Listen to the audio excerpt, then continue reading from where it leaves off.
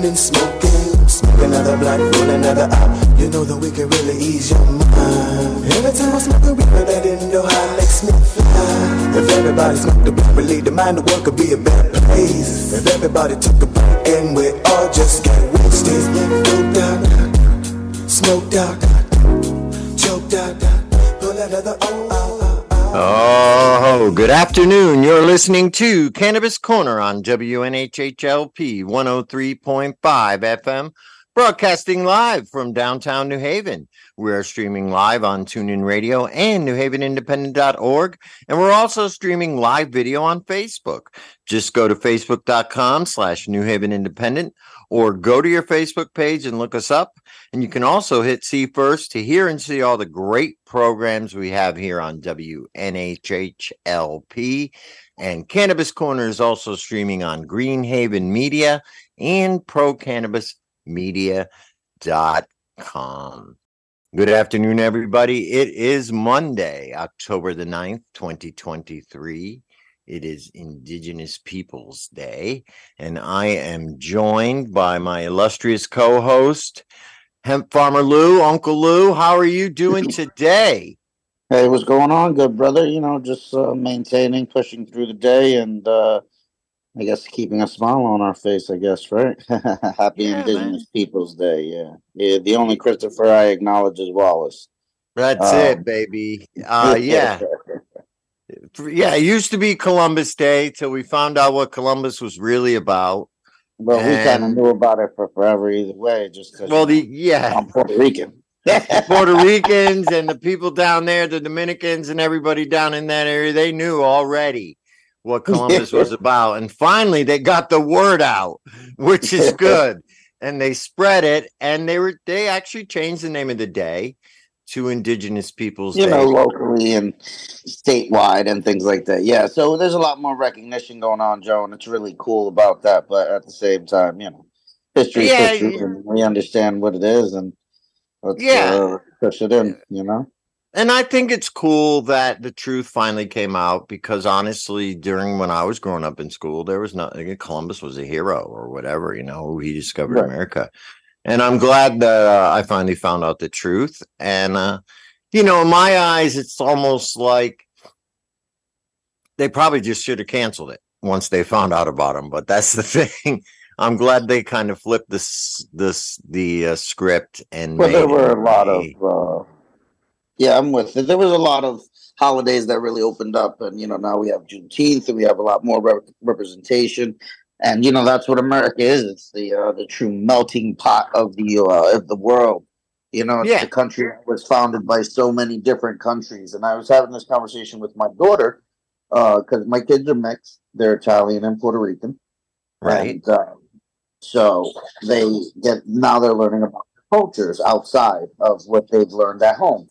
You know, their mother has a very Italian American upbringing from Westchester, New York, and then, you know, their father has a very New York City, Puerto Rican upbringing, where they get the mix of on their grandparents and great grandparents. You know, their great grandmother is an old Italian lady from Westchester that very much still embodies that. So it's pretty cool that they get to see that.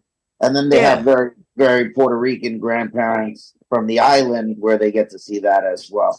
So they get the hodgepodge, as I like to say. So, you know, explaining these things to them has become an ongoing topic. You know, like my daughter asked, why do certain states in the South speak different languages like Creole and French? And so, you know, you get to explain, like, there's different settlers from all over the world that settled in the United States to make the melting pot we have today. You know, like the Amish that come from Dutch countries and German countries, and, you know, the different, you know, Latino, different California, Spanish, right? California, Different Mexican. You know? Yeah. So that's where, you know, you get that information. And she was like, wow, you know, there's a lot going on. And then we circled it back to food. So, you know what I mean? That's why the U.S. has so many amazing different foods in it. You know? Right. You know, they always say, well, name one food that originated in the U.S. Well, our foods are a combination of all different nations. You know what I mean? Yeah, you got Italian, Middle Eastern. You know what originated in the U.S.? Ribs. You mean like what's the American fare? You know, Yeah, like if you because they go say over like, oh, hamburgers were invented actually in Hamburg, Germany. And then they say hot dogs, well, they're actually from Germany as well, from the bratwurst. So what is a real indigenous like food that Americans invented? And the only thing I could think of was ribs. And a lot of the southern foods, I'm sure, are pretty unique to this country. And I think that a lot of that comes to the times of slavery and indentured servitude. Yeah, exactly. But you know, real native food. There's native food. You can go out and find some native food. You know what I mean? There are some restaurants in the city that Yeah, offer native fare, and this is indigenous to the actual native Americans. But you know, culturally, the new culture of what America is. If you go overseas and it says it's an American fare, it's like Applebee's or Chili's or TGI it Fridays. is. That's what Yeah, they kind of yeah, think yeah. what modern American food. Yeah, Um, which is really a mix of different cultures' now foods. I would say modern American food from the stoner I am, who probably eats out more than I need to. You know, modern American fare, I would say, is like the quick service restaurants that we have, Yeah, like the like the chilies and that stuff. yeah. What's the next level up that now people they're changed too? But like Hamden's got one now, and they're like I forget what they're called. Oaken Table or whatever these are nowadays. Oh So yeah, they're those nicer than mid-level, right? Applebee's. Yeah, they're nicer than Applebee's, but you know, there's Yeah, still 15 of them in a 10-mile yeah. radius. I know what you mean, like Dakota Steakhouse used to be and stuff. Yeah, that type of stuff, you know. So yeah, we kind of got off the track with food there. You're making me hungry now, Lou. You know what it But is? You know what it is? I microdosed today. oh, okay. We're gonna have an even more funner show. But This is the show for it. So, you know, I had the super munchies. So all right.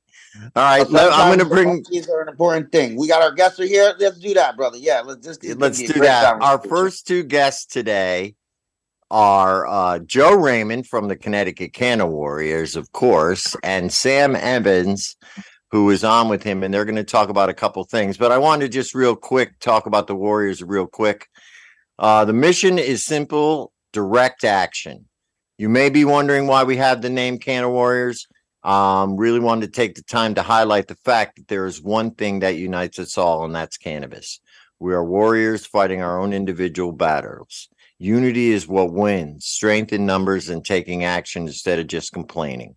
With close to 50,000 patients in our medical program, we are large and strong enough to get together and demand what is our human right, to grow, sell, and use the plant as medicine to heal ourselves, and we will not stand for anything less. That is a strong message, Joe. How are you, my friend?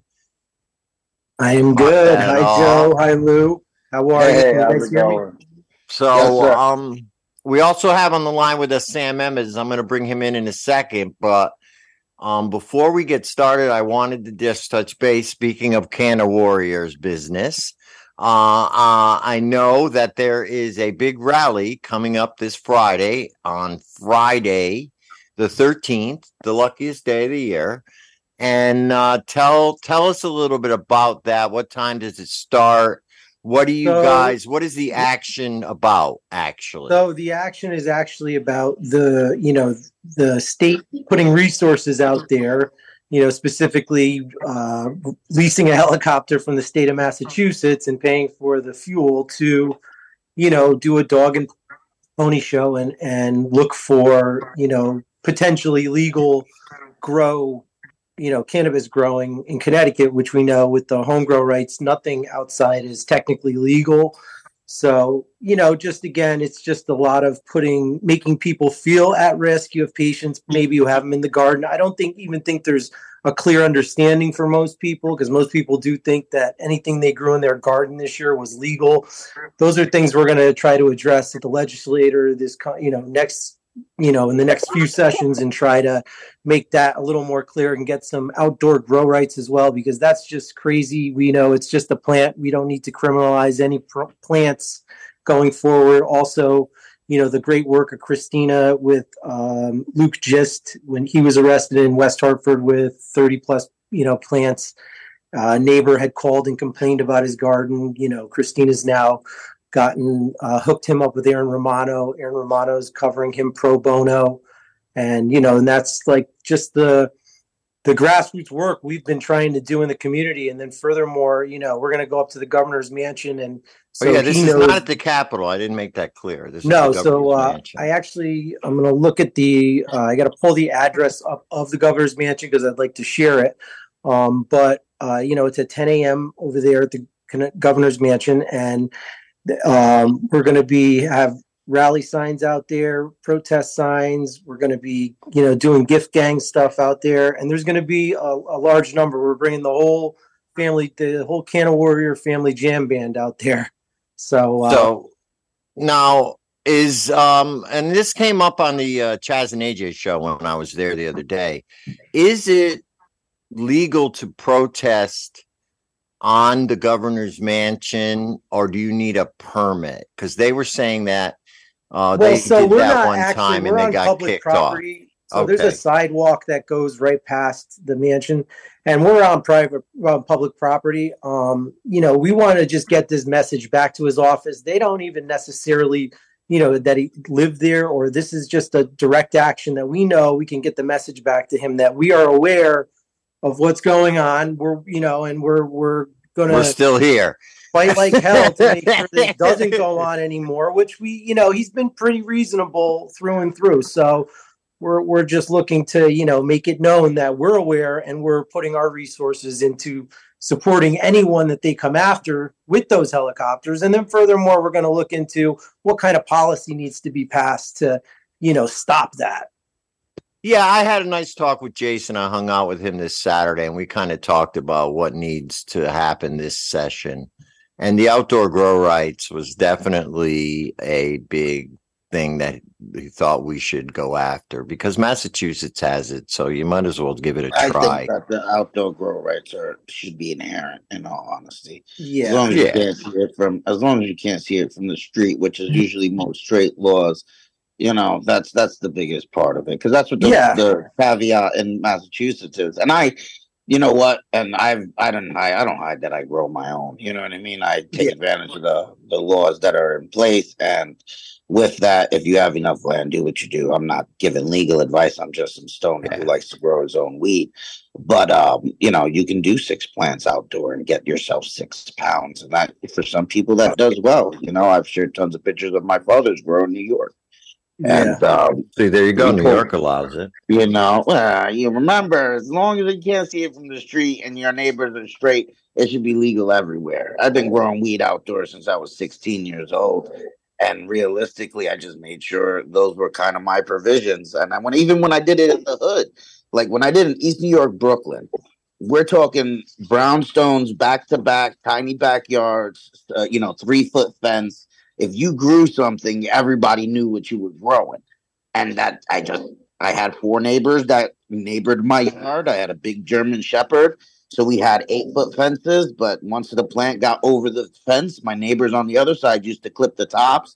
And I tell them all the time, I'm like, yo, just let it grow and I'll give you finished product. Like don't don't steal it because it's not going to be that good. Right. It's not ready yet. Just let it. And then I learned what, if you were training it down, low stress training is what turned out to be. But when I was a kid, I was just trying to hide it from everybody. So I kept sticking the branches under a fence. You know what I mean? Yeah, I mean, we got to do what we got to do, and that's just it. Rights are inherent, and that's just kind of where I think that goes. If you can't see it from the street, I'm not your lawyer. You're gonna get in trouble if you get caught, but do what you do. You know what I mean? That's what it is. Oh, there's Christine. I didn't see you. You're off the thing, off the chart. How are you, Christine? You got anything to say about the rally? I want to bring Sam in real quick too. Give the address, Christina. Do the address. We're going to be at 990 Prospect Avenue, and that's in Hartford, Connecticut, in the public space in front of the governor's residence.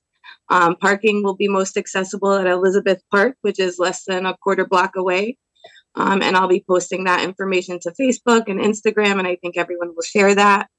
So everybody's invited there. And the biggest issues I think that we're seeing, not only with, the use of state and military federal resources to catch people growing just a couple plants outside, is the lack of education and support as we've moved into legalization with the growing being allowed. The lack of, outreach from the state to the community, the lack of clear definitions of the law and what that means, and the general understanding of people that plants grow in the sun has led a lot of those people to be, uncompliant by growing outside. And now they are definitely feeling the repercussions of that. And the state is doing a very good job at putting a lot of effort into eradicating, searching for those plants, eradicating them, terrorizing the residents in the state of Connecticut, who really are just uninformed generally. Even if they are informed, it's a silly thing to not be able to grow plants outside, and it's expensive to grow them inside.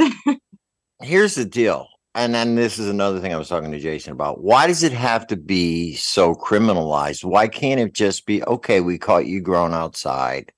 Here's a fine. You know what I mean? It should be just, if it's decrim, if it's legal, and they do catch you, here's a fine. Don't do it again. I had to handle something in a courthouse this week, and I sat there, and they were going through everything. And I do have to say, at least in where I was, the young man was caught with just under a quarter pound. The fee was $100, and the judge pardoned it. Right. So he got caught. He was already on a bunch of other stuff, but they literally took it in and tossed the whole thing immediately. Wow. And I was like, wow. What does that say? How much resources were wasted in that? Yeah, why did we waste all the resources? Were ridiculous. The police use was stupid. It was another thing to get a warrant to pull people in. And then it shows once it gets into the legal system. This is where that disconnect between the law enforcement portion and the actual legal interpretation are really skewed, and there's a lot of money wasted, as you're saying right now. You know what I mean? Like, there should have been no issue with the cannabis, because especially if they knew it already. I mean? It's like, okay, we already know you're doing it. Just walk up to them. Why you gotta walk up to the freaking house and say, like I said, here's a fine? I'd like to mention also that, I think we're in Connecticut, this is a highly urban area. They have a lot other bigger things to worry about, violent crimes, etc. And cannabis, for most of these, law enforcement officers, I don't even think I think a lot of them feel it's a waste of time to go and try to bust somebody for some plants. I know, here in Hamden and even New Haven, they're pretty, they don't have time to. It's not the priority, and it sucks when they're forced, and that's where they're forced. Their hand is forced, and it's like, Dad, this is ridiculous. Why are you making us go after it? And even the judges are probably going, get this weed. I don't want to see this weed stuff. We're done with it. So in this situation in West Hartford, where the patient was growing outside mistakenly, right? And the neighbors could see it, although it wasn't a fenced area. One particular neighbor was up high and could see over the fence, and they were pretty big. It's a disabled patient struggling, unknowingly growing outside, in that case, he told me when the law enforcement came in, they were profusely apologizing to him for what they had to do. And where these orders coming from, I'm not sure. I think we should look to places like the Department of Consumer Protection, which is overseeing, drug control, as well as the cannabis program, and see why these things are still being either enforced or allowed, to be enforced, in such a brutal way. That's really tough, because on the same side, and I advocate for everybody who wants to change a law or support for your freedoms, go to your town hall meetings, go to your city planning meetings, go to your community management team meetings. Why? Because as much noise and as much advocacy as we're doing on this side, and a lot of them aren't showing up to this, they're not they're out advocating the way they want to in the channels that they want to, call it the most bureaucracy style, but they're the ones literally talking to the aldermen of their community, and they're pushing it from every level, from the bottom all the way up. So this is what I'm telling you: if you want it to be free and accessible, go to your community management meetings, go to your board of alder meetings, go to the smallest, lowest level of government that governs your square footage of area, because your neighbor is the one that's calling the cops 19 times in a row, and the cops can't. When I was arrested, it was because a neighbor called every day for 6 months, and then at what point that neighbor says, "I've called the cops every day for 6 months. Why have they not done something about it?" Right now, their hands are forced by a neighbor. And this is where you can just tell people, listen, if you see something, just leave the dude alone. Like, why do you have to feel like you have to govern other people in your, that's that. And Karen mentality, Karen. And I'm dealing with that. I deal with that now in a situation, I'm in with my private space. I have a neighbor who calls the cops on me 5 times a week. And it's like, I'm sitting here and I'm like, I've taken these punches in the face in the legacy market for how many years, 20 plus years, and now things are legal and people are still offended by my smell, by my, and it's things like that. That's literally her complaint, the way, it smells when I'm around. Well, I can't help it. I'm a patient. That's my healing. The same medicine. way I feel about it. Yeah. It doesn't matter the way you smell. They shouldn't discriminate against you because of the way you smell. No. All right. So listen, I want to move on. Just remember this Friday the 13th, there's a rally. Joe, let's talk about mushrooms with Sam, and then I want to bring in Kimora, and she's going to join the discussion too. But get started with Sam there with the mushrooms. Really quick, speaking of local level. Yeah, we've been taking things very locally. The Canna Warriors within Hamden, we're doing a lot of donations right into their community center and stuff like that. But another thing we're working on is trying to help with drug policy in town. And so we've been talking for weeks with Jason. We did some meetings with the national group Bay Staters from with their organizer James Davis, and through talking, me and Sammy decided we were going to do a petition within the bizarre community gatherings, and through that, they've been doing that through July. Sammy and 2 other folks, my friends Val and my friend Paul, and they've been just getting out to the community and telling them what psychedelic decriminalization looks like, what it does, the benefits of it.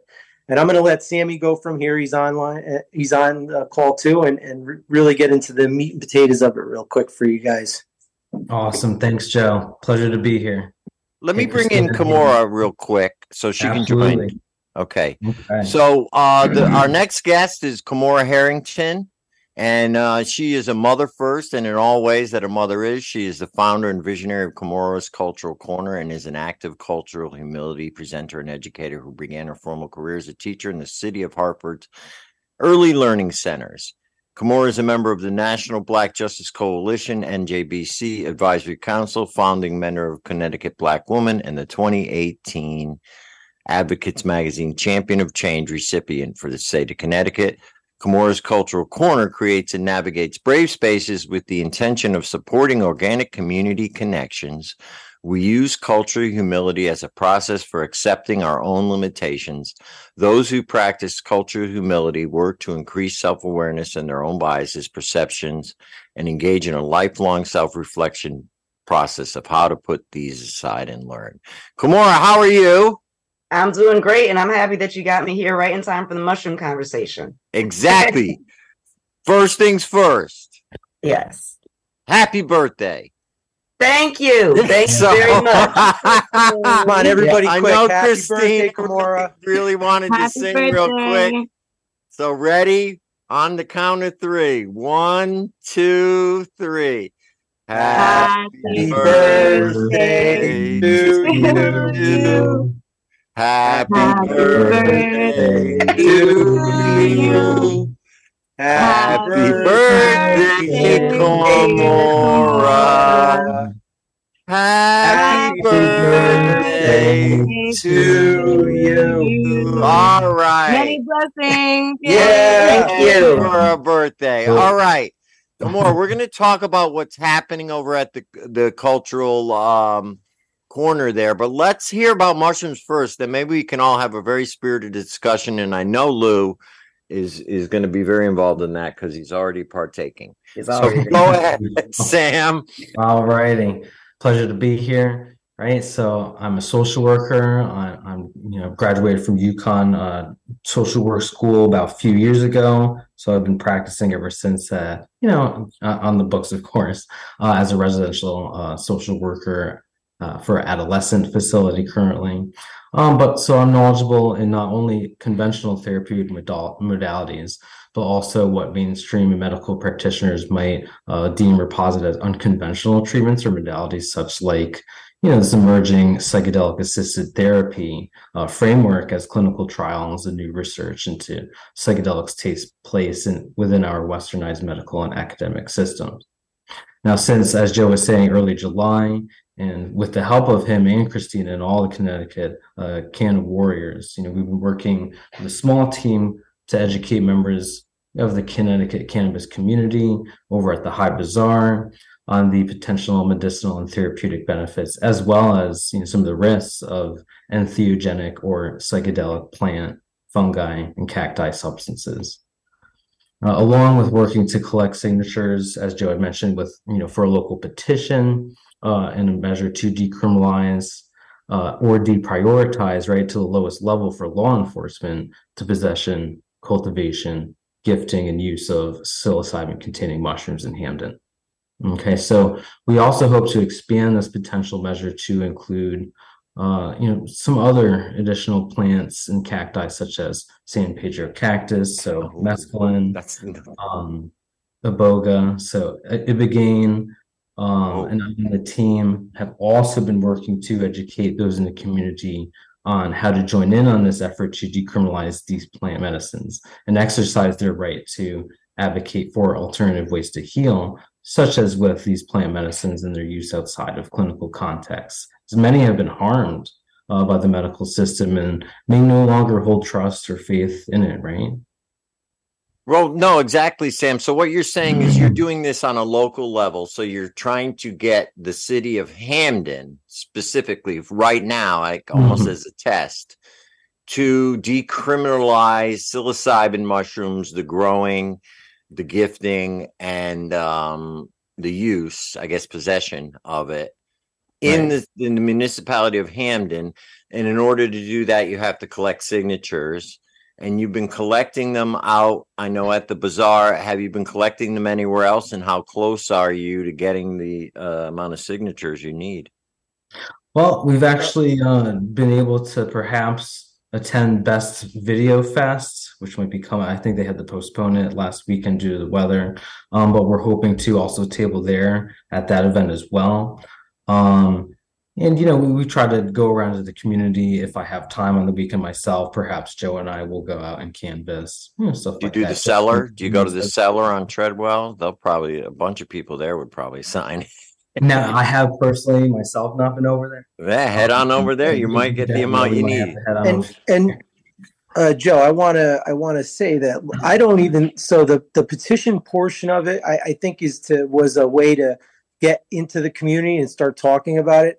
The signatures, I think our legislative council members in the town of Hamden, they're very progressive in terms of all kinds of policies. And, I've been talking to different people, and it sounds like, what we're putting together is going to easily pass, as an ordinance in town, if we can get it, once we really put the meat and potatoes and the robustness of it comes together, I think it's going to be something that will, easily pass within town. Right. And a lot of this is, we wanted just to, awareness. You want to get awareness, and and then I think having the signatures gives it a bit of legitimacy to say, okay, so there is people in the community who want this as well. It's not just us. There's other people who want this. And yeah, I think you can cite those studies from Yale, since it was done right here in Connecticut. Absolutely. Show, that the efficacy of it. There's other studies. Yeah, put together a good package. And like you said, they've been very good with you so far with what you're doing. So maybe this could be the next level, the next step for Hamden.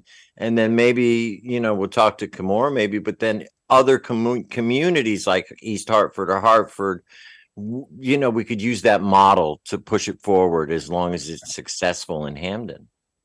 Yeah, absolutely. Yeah, definitely. I think that is the plan. I think Connecticut people can really take things into their own hands. And, that's a really strong way of saying, we're not going to have other, people criminalize plants because, of stigmas attached to them or fears that, that we really need to have a reflective period for everybody. And I think part of that is, having access to these, ethnogenic healing plants that are not, that are, harmless when treated right, and respected and totally agree. I mean, we got to look back and Kimura, let's bring you on. Oh yeah, go ahead. I thought that was Kimura. I want to thank Sammy for his work. And I know that Kimura also does other work around plant-based therapeutics. And I'd like to thank her and Joseph as well. And just because this movement is in Hamden, don't let that stop you. Yes. If you're in your own community, to reach out to your city council members, your state representative. Last year we saw that bill fail, and with good reason. It just failed because it didn't come up for vote.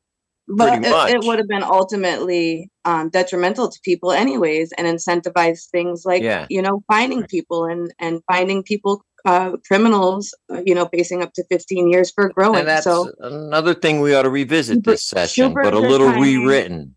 If you're in any town, please reach out to your state reps and your city council and let them know how you feel about these plant-based therapeutics. Let them know that you're concerned about big business taking these things over and, taking the true therapeutic nature of them away and compassionate nature of them away, and make your voice heard no matter what town you're in. And I think Kimura would agree that, that's going to go a long way should something start in Hartford.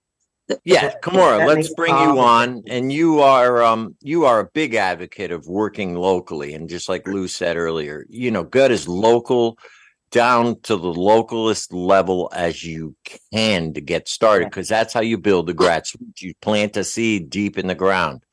So tell us a little bit about what's happening in Hartford, not only with the plant medicines, but what's going on at the corner up there. Good stuff is happening at the corner. A lot's happening at the corner, and a lot's happening at the corner for, all the reasons, but because it's political season and everyone is trying to figure out how to show up in the way that they're supposed to. And I'm really happy that Sam is here bringing in that social work component, that piece of this conversation is like, he graduated from the University of Connecticut School of Social Work, which is right in Hartford. And we're so ridiculously trauma-informed. When I come, there's going to be some ridiculous, awful story. But we just had, today's my birthday. I turned 52. Right. And we just had a murder-suicide with two men who are older than me. And it's because of trauma, and people can't deal with everything. And so much of this, I believe wholeheartedly in plant medicine. Folks here have partaken in plant medicine with me.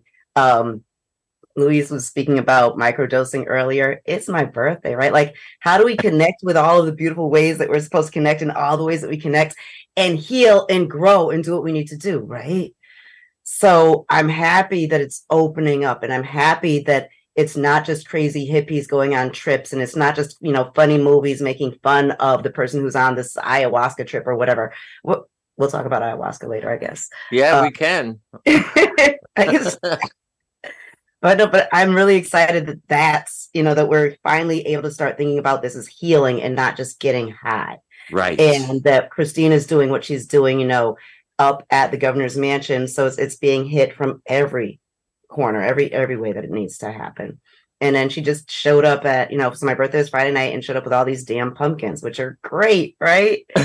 Because last week, there's a bunch of folks who are dealing with homelessness and all of this nonsense who are at the governor's mansion. I'm happy. I'm really happy that y'all have decided to move from the state capitol to the governor's mansion, right? So the truth is, the man does not live there. He doesn't sleep there. But well, why would he? Has a beautiful home in Greenwich. Oh my God. Anyway, keep going. Pay to play. You got to be able to throw in my dig. I was gonna say, well, if I was the governor, thank you, because if I was the governor, I would live in that house because it's a lot nicer than my house. It also has 17 bedrooms, so we could house a whole lot of people, but that's a different story, right? Right, when they have people come in. Yeah, but we're gonna take, all of those pumpkins. We're gonna have a big old painting party on the 21st. Oh, great! Yep, and I know we're sending some folks out there on the 13th, because then on the 14th, which is Thinking and Doing Day, is the day that we get together and start talking about what it is and how we all work together. So this morning, I spoke to Joseph for a little bit this morning. I also spoke to someone who's running for mayor here in Hartford. I was like, hey, I'm going to be on Cannabis Corner Radio today at 1. How do you think? And you all know, it's here. We're going to talk about what we're doing with hemp, but there's this cannabis, this 2%, tax money that's coming. So how is that going to affect my community, right? And so I need people who are going to be there on Thinking and Doing Day to push the politicians out of their ideas of how this money is going to be spent, right? And I also spoke to a business person this morning who's getting ready to open up a cannabis business here in dispensary. Hartford. Yeah, a dispensary and a few other things. There's going to be some stuff going along with this one. Well, Hartford needs some stuff going on. We sure as hell do. Hartford definitely needs stuff going on, and we need people who can come in and make sure that Hartford's comfortable with it. And we need to make sure that the tax money is coming into Hartford. And then for us, what we're doing at the space, along with creating spaces for all these conversations to happen and people to get together and know each other and meet the politicians. And again, explain stuff to politicians. I'm getting ready to do hemp remediation on our land. So if folks have been paying attention, we're 1.7 acres over there. When you walk in the north side, there are big, nasty, disgusting tents or oil tanks underground, right? So we've got to dig up the dirt and do all this other stuff. But on the left, on the southern side, it's horrible, but it's not so horrible. So there's this 5-year remediation plan that involves hemp and all this great stuff of cleaning the earth naturally so that cleaning the soil, right? Yeah. And so that's a big project we've got coming up, which is, yay cannabis, yay hemp, but also sharing this idea to many other places. So as we think about these communities that were so horribly negatively affected by the war on drugs in the 90s, give us all the money, but also we can clean the land with hemp. We don't need to keep running all over the place trying to figure out how to get a new chemical to do a thing. Yeah. Now, let me ask you about that. Do you have to go through any special permitting process, or do you have to buy a license from the state, to grow hemp, even though you're probably not really going to use it for anything more? You're not going to turn it into CBD or anything. I'm thinking you're going to just grow it to its thing, cut it down, and then grow another crop so you can remediate. That's how you remediate. You have a constant flow. Obviously, here in Connecticut, you can't, but at least. So, are you going to have to get a special permit for that, or permission from your local community, like we talked about? Yes, we've got to work with a company that does this. And so the company that we're working with, or that we're going to work with, and that they're connected with UConn, right? So that there's got to be all kinds of stuff that they're doing. So no, we don't have to get any special permits, but it's all kind of built into the process there. So no, I couldn't go out and just grow hemp myself for 5 years and be like, oh, I'm cleaning the land. So it has to be supervised. That's what I thought. But you're doing it through UConn, which is kind of good. They're probably studying that. So your place will be actually not just, hey, let's grow hemp, rip it out, put it in. They'll actually be testing the soil and making sure that it's working or what they need to do or whatever, right? Yeah. So it's kind of a better way to do it than on your own. I think so. Yeah. I want to really do it. Getting the site created as a Black history and heritage site was one of the important steps of this is, am I a crazy hippie out there in a field playing around? Nope. Is this just the project of a crazy hippie out in a field playing around? No. This is truly healing the earth, right? Healing the community, and figuring out all of the ways that we're all responsible for doing it in all the different ways, which is kind of cool. But then now the other hemp bed, though, because we're going to have the greenhouse that, we've got the heritage garden that tells the story of the triangle trade, but then we're going to be growing one small bed of tobacco, a small bit of cotton, and a small bit of hemp. And those will just be teaching gardens. And like, there's nothing coming out of any, like, there's not enough of anything coming out of any of Yeah, those. to make, and you probably even couldn't roll a few cigars out of the amount. It's going to be a little 4x4 bed so that we can see plants growing and talk about plants growing. That is very cool. And that's going to be up there too. Yep. Now, do you still do the labyrinths and all that kind of stuff? Do you still do other events up there? I know the Thinking and Doing Day is a big thing, and that's coming up on Saturday. So what else you got?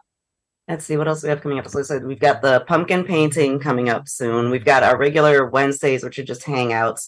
Friday nights tend to be the Lifted Labyrinth. So the next Lifted Labyrinth is on the 20th and 13th. We'll just be there hanging out. So After the fall rally, now, so right? there's almost always a crock pot with hot apple cider because that makes me happy.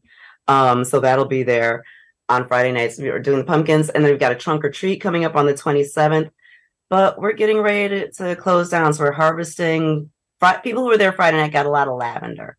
So we still have a whole bunch of herbs. So please, anyone who's in Hartford, come. You need to be there for Thinking and Doing Day, but come get a bunch of herbs. Come get the lavender. We've got someone who's going to be making lavender wands. But on Saturday, we've got the two projects. We've got two building projects that'll happen. And we really work hard to get different human beings from different backgrounds together, having different conversations. And again, in Hartford, the North End, when people are talking about cannabis, they're thinking about selling weed. And a lot of people have this background remembrance of how horribly it affected our families. So getting people to come in and have conversations about this new world and cannabis being legal isn't just creating a place for us to go get weed so we can smoke weed and be high. It's opening up a new way for us to like have relationships with plants and each other. Well, I agree. And that's always been my focus. You know, it's never really been the retail market. I think there's a need for it, and I think there's a place for it. But the real benefit of cannabis, psilocybin, any of these plants that we talk about, whether they be psychedelic or psychotropic or whatever you want to call them or not, is medicinal. And if you decriminalize it and make it available for people to use in a medicinal way, I'm not advocating for big, ayahuasca parties and mescaline parties, whatever, but in a medicinal way. Joe. Yeah. I like to say in a supplemental way because medicinal requires the medical industry. The medical monopoly, right? Yeah, right. We're not. So, like that's supplement. a concern. Right. Yeah. Okay. But Thank that's you, the real benefit. Medicinal, like, so if you'd seen the Dad Corner on Friday night, you can't tell me that there wasn't magic and medicine happening there, right? Because there were beautiful, happy people sharing, and there's healing in there, and it's not, thank you, Louis, because it's like not medicine as in CVS dumb shit, but it's not chemicals, right? It's and the communal weed table, like we have this communal weed table, and it's really nice that everyone brings in whatever they've got, and there's something beautiful and like that feeling of abundance, that is healing. Knowing that, so you got weed, that's great. So there's weed over there, you can get it that way. There's that. And then there's the communal table, get to the communal table. And here we are. That's healing. That is healing. And like you said, I think the real value is going to come if we can decriminalize these different plants and actually get in there and research them like we did with cannabis. Just look at what we have learned about the plant since it has been decriminalized in legals.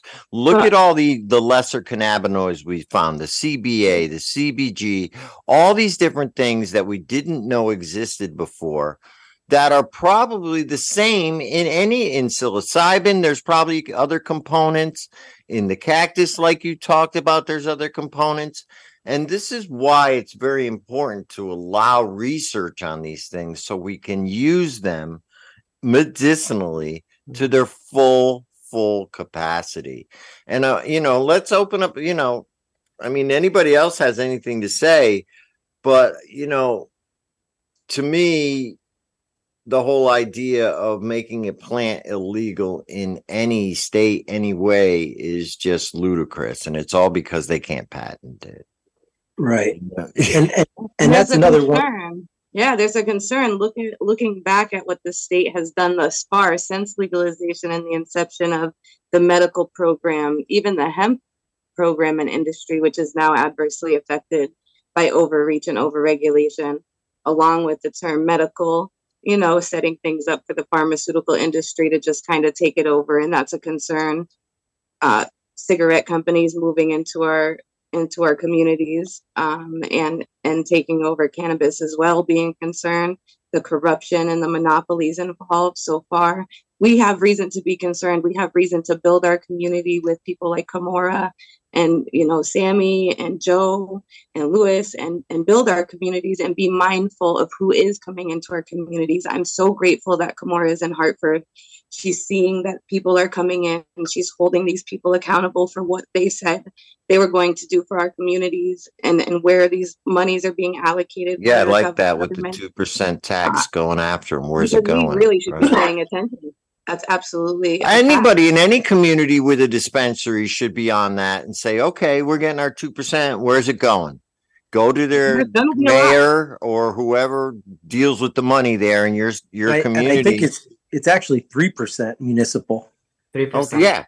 So where's that going? Where's that money going? We want to know. We live here. This is our community. You just got an extra 3% from weed. And I need the cannabis community to be a voice there. So in Hartford and Hampton, I don't know you as well. I'm always fascinated with how your mayor supports you.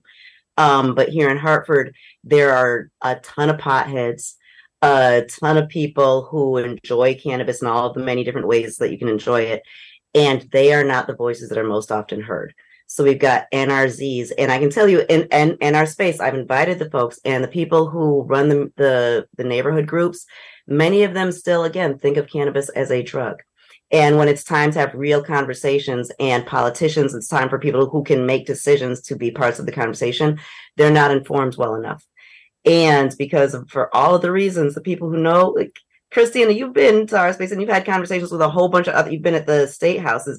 You guys have talked to lots of folks from Hartford who know the plant, who know the many uses of the plant. And those are not the voices that are often heard in Hartford. So creating spaces where not only our politicians, but also going back to that UConn School of Social Work, the folks who hang out in all of our nice little mental health spaces and do their internships and are still talking to people who, people with extreme PTSD, et cetera, trauma affected people who are smoking weed and are counseling them out of their drug use.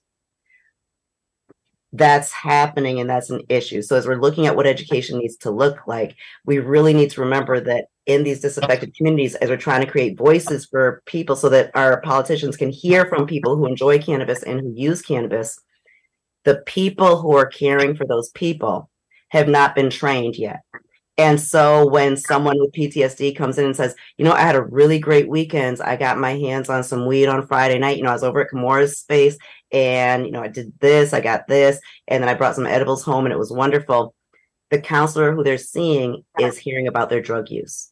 Right. That's right. This person has entered a community that's caring for them. Right.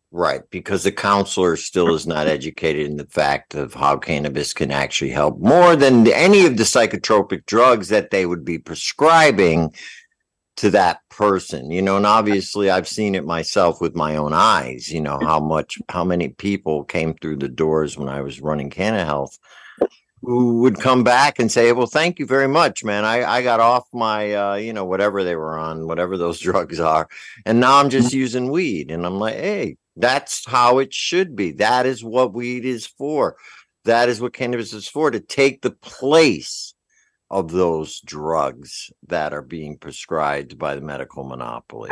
I wanted to mention something regarding the market that did. Okay, so we can't deny that there's a market that pre-existed legalization and regulation in our country and in our state for in our world.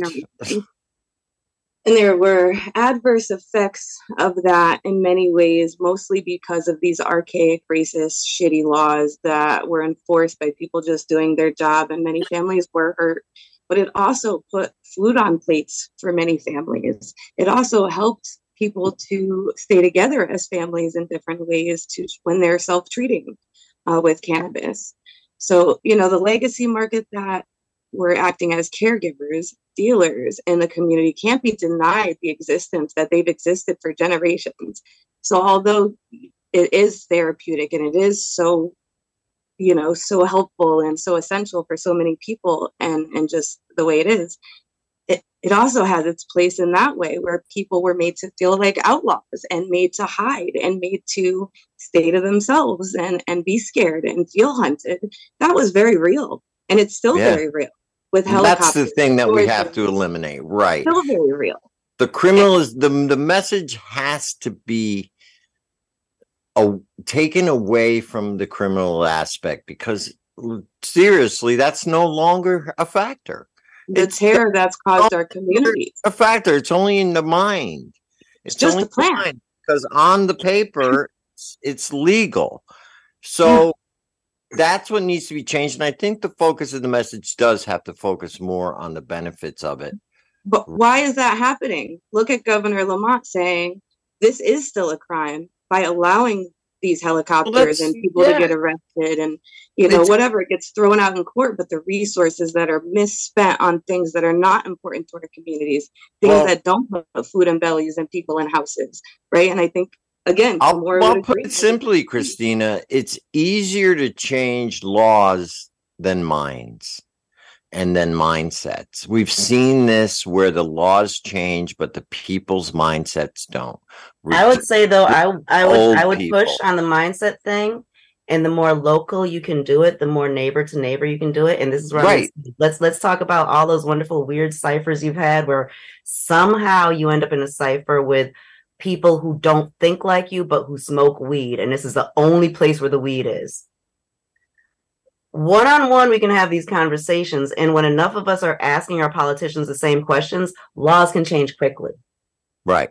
If there's not enough of us pushing them, like many laws move slowly, but look at a bunch of stuff. People get pissed off. People get upset. Everyone makes the phone call on the same day and everyone thinks the same thing. You can push.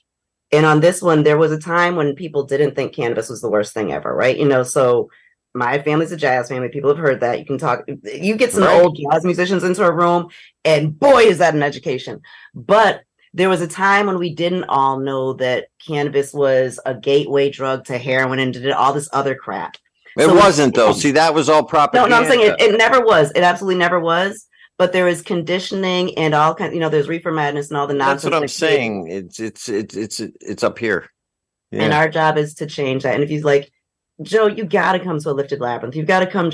I will. I just need to get a car. I'm here in Connecticut. I just need to have a car, but I'm getting the wrap up sign from the chief there. So let's go down the line. Starting, Christina, tell us about the rally, how everybody can get in touch with the Canna Warriors. And I want to do Sam. Okay. Don't forget that we have a rally Friday the 13th at the governor's mansion. In the meantime, and that's at 10 a.m., 990 Prospect Avenue, parking at Elizabeth Park in Hartford. In the meantime, please email both the commissioner of the DCP, your local level government, as well as the governor. And I'll be posting some information that you can just copy paste and pick and choose what you'd like to support and just send it on its way all week this week. And please also feel free to call. We'll post the numbers. I hope to see everyone there. Thank everyone for their support. A big thank you to Aaron Romano for taking the case of the West Hartford man that was caught growing pro bono. Shout out to him and our cannabis community for standing strong and firm and sticking together. Let's continue to communicate. Thank you, Kimora, for everything, Joe. And they can follow you at Canna Warriors, right? At Canna Warriors. Okay, Kimora, real quick. How do they get in touch with you? Labyrinth, Thinking and Doing. Where do they find you? They can find us on Instagram, Kimora's Cultural Corner, Facebook, Kimora's Cultural Corner. I think that, TikTok is doing some stuff these days. So again, Kimora CC over there. And Friday morning, we will not be at the governor's mansion with Christina because I've got my members only community conversation. So if you join us on Patreon or if you go to the website and join us, you can be a part of that conversation. But hopefully, and I'll be talking to Evie, hopefully there will be someone who's up there at the governor's mansion who can call in and be a part of our conversation as well. We've done that with other folks up there. But that's it. Find us online and then just come play with us. Come through. All right, Joe, real quick. Joe and Sam, both you guys. How do we do the follow us on New England Craft Cannabis Alliance on Facebook, on CT Canna Warriors, join the group on Facebook, and then of course on Instagram it's Support Your Local 710 for all the updates, what's going on with the psychedelic decriminalization in Hamden. All right. Sam, any final words? Because I'm getting the word now. Gotcha. Yeah, I just wanted to say that, with the whole mushroom decrim stuff, my hope is that we, under this umbrella of CT Canon Warriors, are able to talk with and form relationships with those, perhaps outside of the Connecticut cannabis community, such as local law enforcement, frontline healthcare workers, veterans, and most importantly, our legislative officials. I think it should be recognized that this is going to be a joint effort so that the appropriate safeguards can be implemented within a community building or a community-based healing context if we are serious about decriminalizing psychoactive and potentially dangerous yet naturally occurring materials. So I think we must make an effort to reduce risks and harm so that mistakes made during the 60s and 70s, aren't repeated. Very cool. All right. And so we're just about ready to go. And you can find me at Joe the Weed Guy on all social media, on Facebook and Instagram, also at Cannabis Corner Radio and at Greenhaven Media. I'm all over the place.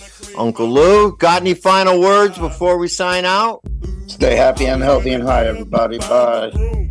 All right. Thank you, Joe. Thank you, Joe. Thank you, Christina. Thank you, Kimura. Thank you, Sam. We hope to see you all this Friday at the rally. If not, we'll see you at Kimura's on Saturday. So let's all get together. Thank you, everyone. We'll see you all next week.